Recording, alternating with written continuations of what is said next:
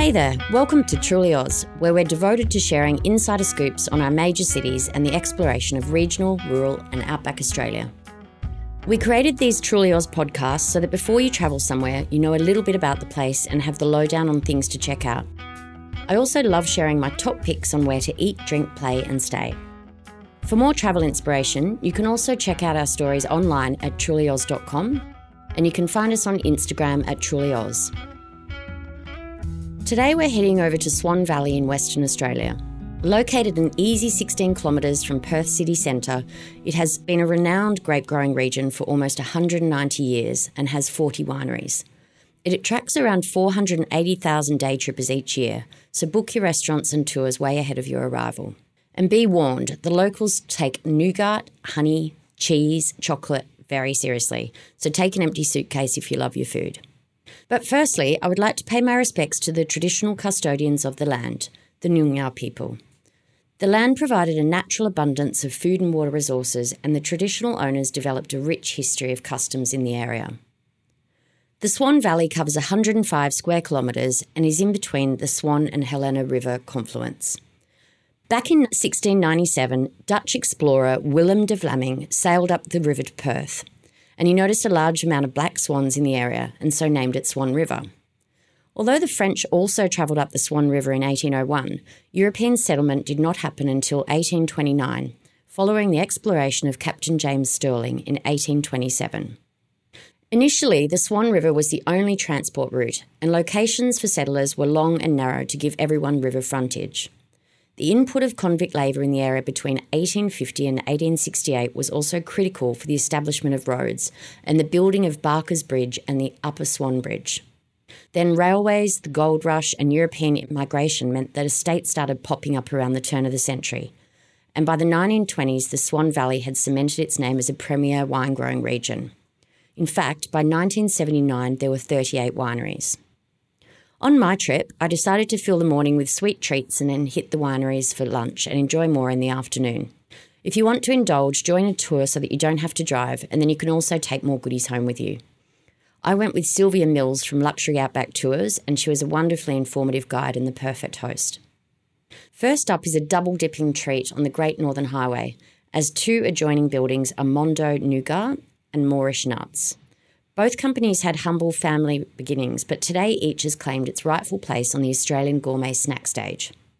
Many people assume that real nougat is chewy, but I'm told by the manager of Mondo that is not at all true. The nougat that Italians love is actually crunchy. The crunchy vanilla nougat is awesome, and I love the chewy macadamia and honey pistachio and almond. My favourite though is the salted caramel and the cranberry and pistachio. There's a cute aqua green Italian Fiat in the store that's loaded up with nougat, setting the scene for a perfect photo op. If you're a sweet tooth, you can buy a cooler bag filled with every type on offer and then watch the show in the production room, where bakers are cutting large slabs of freshly cooked nougat into little oblong treats. You can also taste some of the homemade gelati and don't leave without trying the famous Mondo Nougat cheesecake. A hop, skip and a jump and you're in Moorish Nuts. This family business, headed up by principal nut Archie Moroney and partner Marie Mapp, disrupted the snack scene more than a decade ago, using a family recipe prepared in their Swan Valley kitchen to reinvent the approach to bagged nuts. The bags are instantly recognisable, bold black and white striped packaging featuring a grinning peanut man in a top hat and a bow tie holding a cane. There are some amazing combinations such as the hot and spicy caramel-coated cashews and pistachios, praline with hot and spicy caramel and chilli, lime zest and spices, and wait for this, abalone and truffle-flavoured macadamias.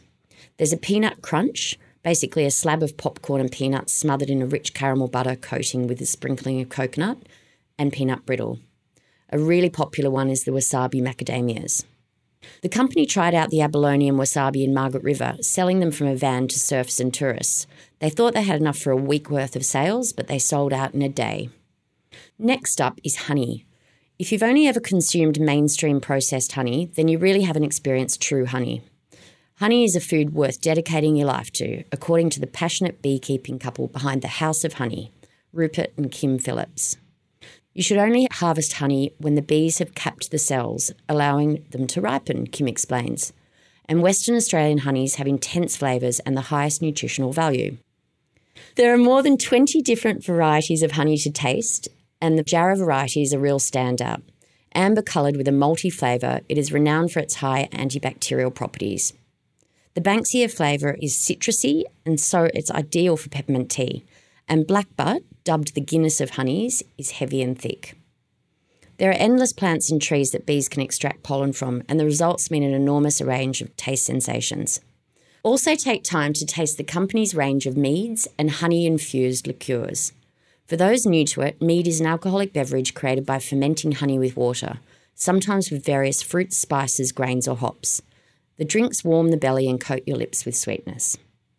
Now, one of my next favourite things, cheese. Set metres from Olive Farm Wine Cellar Door, the Cheese Barrel is all about enjoying local and international artisan cheeses with matching wines, locally roasted coffee and more sweet treats if you desire, in a shed with floor-to-ceiling glass doors that open up onto a wooden deck set up for outdoor tastings. It has stunning views of Susanna Brook, and they also sell Parisian-style pastries.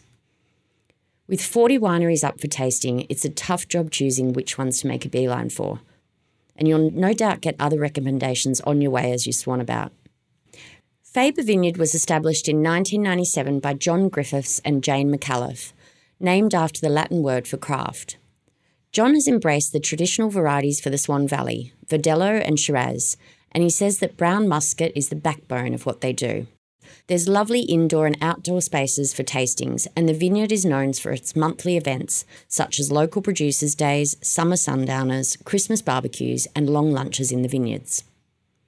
At Upper Reach Winery, they believe that wine is one of life's essentials, along with good food, family and friends. They hold twilight concerts in February and March, a series of intimate outdoor shows with soul, swing and jazz performances. There's also one lovely cottage on the grounds that's an original workers' cottage built in 1907. It's been refurbished and has 2 queen-size bedrooms, making it ideal for families or 2 couples. At Riverbank Estate, the focus is on unique handcrafted wines, and it offers a rustic cellar door experience and superb dining experiences at the award-winning Riverbank Estate restaurant. The restaurant has amazing panoramic views of the vineyard, and meat and seafood lovers will rejoice as head chef Marco Angliti loves to showcase fine, locally produced, dry-aged Australian beef. It's aged between 45 and 60 days in their aging cabinets. You can add marron to your steak for an incredible take on surf and turf, and the seafood platter is not your ordinary platter. It includes house-made smoked salmon, coconut marron, Shark Bay prawns, scallops from Carnarvon, blue swimmer crab gnocchi, and WA line-caught fish with chili mussels. Mandoon Estate is all about amazing wines in an incredible location, but if you're after a bit of luxury and some downtime after a tasting, it's also a wonderful place to stay. The Colony is an exclusive collection of 32 beautifully appointed suites overlooking the historic Verdelho vines, planted in 1895 on the banks of the Swan River. The estate has a few dining options to suit all tastes. You can either enjoy the laid-back eatery at the on-site Homestead Brewery, indulge in fine dining at Wild Swan, or order a gourmet picnic and enjoy the sunshine in the company of others on the picture-perfect lawns by the river. And in keeping with its Indigenous heritage, at Mandoon you can also listen to the stories of the area and learn about local Indigenous food and culture from Nunya elder Dale Tilbrook.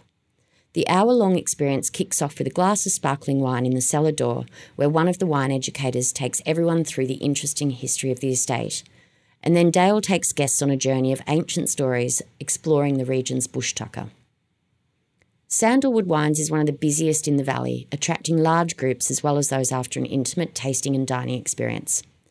Founded in 1840, Sandalford is one of Australia's oldest and largest privately owned wineries. The cellar door doubles as a large store offering all sorts of wine paraphernalia, and the tastings include Estate Reserve and Margaret River and Element wines, as well as ultra-premium drops.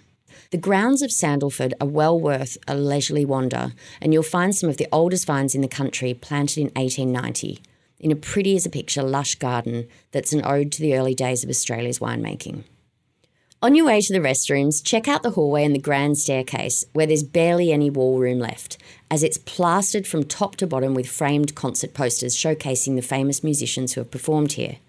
The sign pieces from Sandalford's colourful past are nothing short of gobsmacking. Pretty much any band you've ever heard of and any musician of merit, and even all those awesome one-hit wonders you might have forgotten, have entertained the crowds here. If you're a beer lover, then you're in luck, as there are plenty of breweries to explore in the Swan Valley. Some standouts are Mash Brewing, which is a fun, cool atmosphere, and they do great burgers and steak sangers. They have an awesome outdoor seating area where you can soak up the atmosphere and the beer. And they're all about quality beer, not quantity. Homestead Brewery is also famous for being open for a beer and breakfast from 7:30am. They also serve tapas, burgers, pizzas and hearty main meals, and everything is made from scratch on the estate. If you have your dog with you, then head to Choco, it's actually spelled TXOKO, in the hills of Baskerville. It's a relaxed place where you can hang out and chat with other beer lovers, and they have some unusual brews such as the Divergence Honey Hybrid Sour and the James the Dank Peach IPA with peach and grassy hops expressions. If you're a whiskey or a gin lover, the Great Southern Distillery Company has opened up shop in Swan Valley after its Albany headquarters went so well.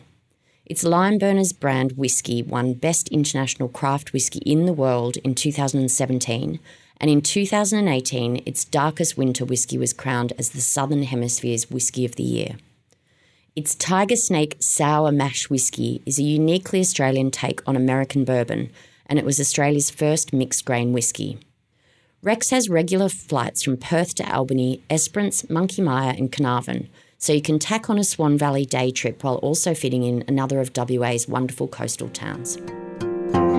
Thanks for listening to the Truly Oz podcast. If you like what you heard, hit follow or subscribe so you never miss an episode.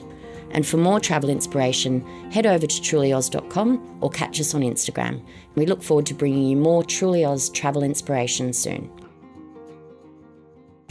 This podcast was made by Afternoon Sport Group.